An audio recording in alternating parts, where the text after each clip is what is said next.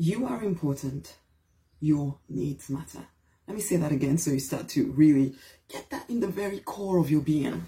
You are important. Your needs matter.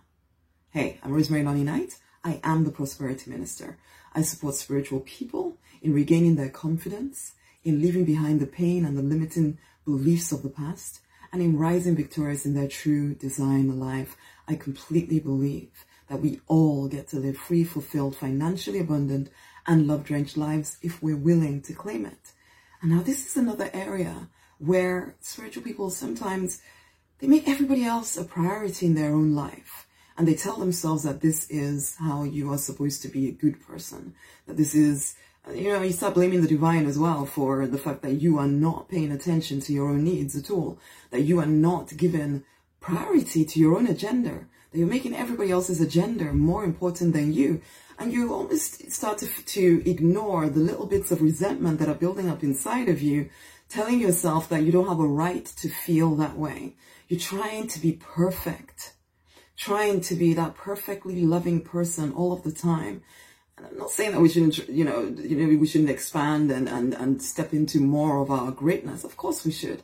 However, you are literally allowing people to walk over you, whether it's your children, whether it's your boss, whether it's your parents, your partner, whoever it is, your friends. Everybody takes priority in your life. Well, I'm here to remind you that you are important. Your needs matter.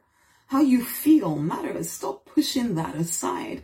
Stop telling yourself you have no right to feel the way that you feel. You feel the way that you feel. And pushing it down, we know that's not healthy.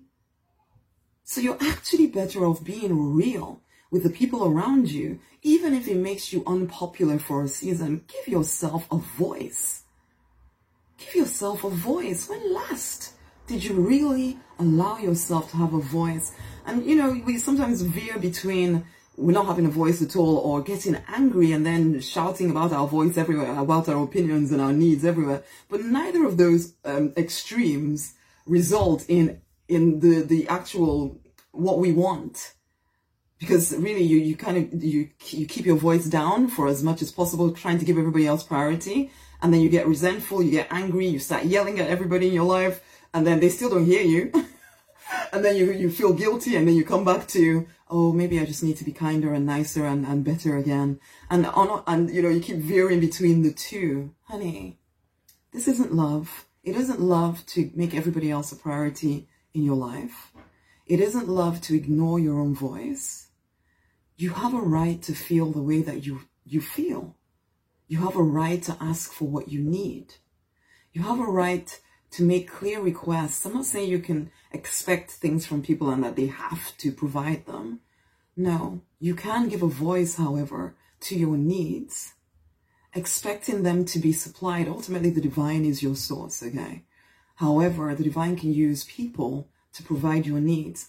And also, just because certain people cannot provide your needs in the way that you need them, doesn't mean that they get to walk over you, doesn't mean that you don't get to share, this is what I need.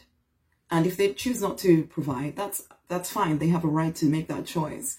But you also have a right to consequences of them making that choice. How do I say this? Because I'm not asking you to start manipulating people. What I am asking you to do is make yourself an important part of your own life. Okay? Make yourself a priority in your own life.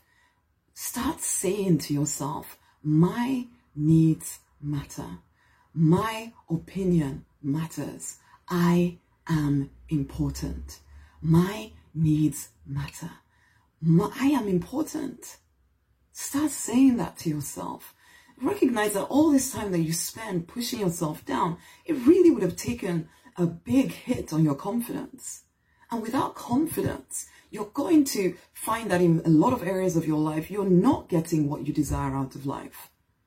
You need to know who you are. You need to know that the divine provides for you. But more than that, because it's not about blaming the divine or anything like that, but it's about you knowing who you are. to your core, and therefore claiming the life that is yours. As I said at the start, you deserve to be free, fulfilled, financially abundant, and love-drenched, but you are the one to claim that.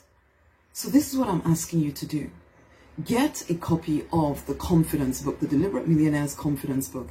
Get on the Deliberate Millionaire Path to Peace and Plenty, because you've been conditioned to treat people in a way that leaves you resentful and angry. And you think that that is what the divine demands of you, or you think that that makes you a good person. But what you're actually doing is diminishing your self-confidence, diminishing your ability to trust yourself. Now, if you get this book, you read this book and start applying the principles and strategies within it, you will find that you start becoming a little bit more assertive about what you desire, and not in an aggressive way, but in a, actually, I deserve to be heard.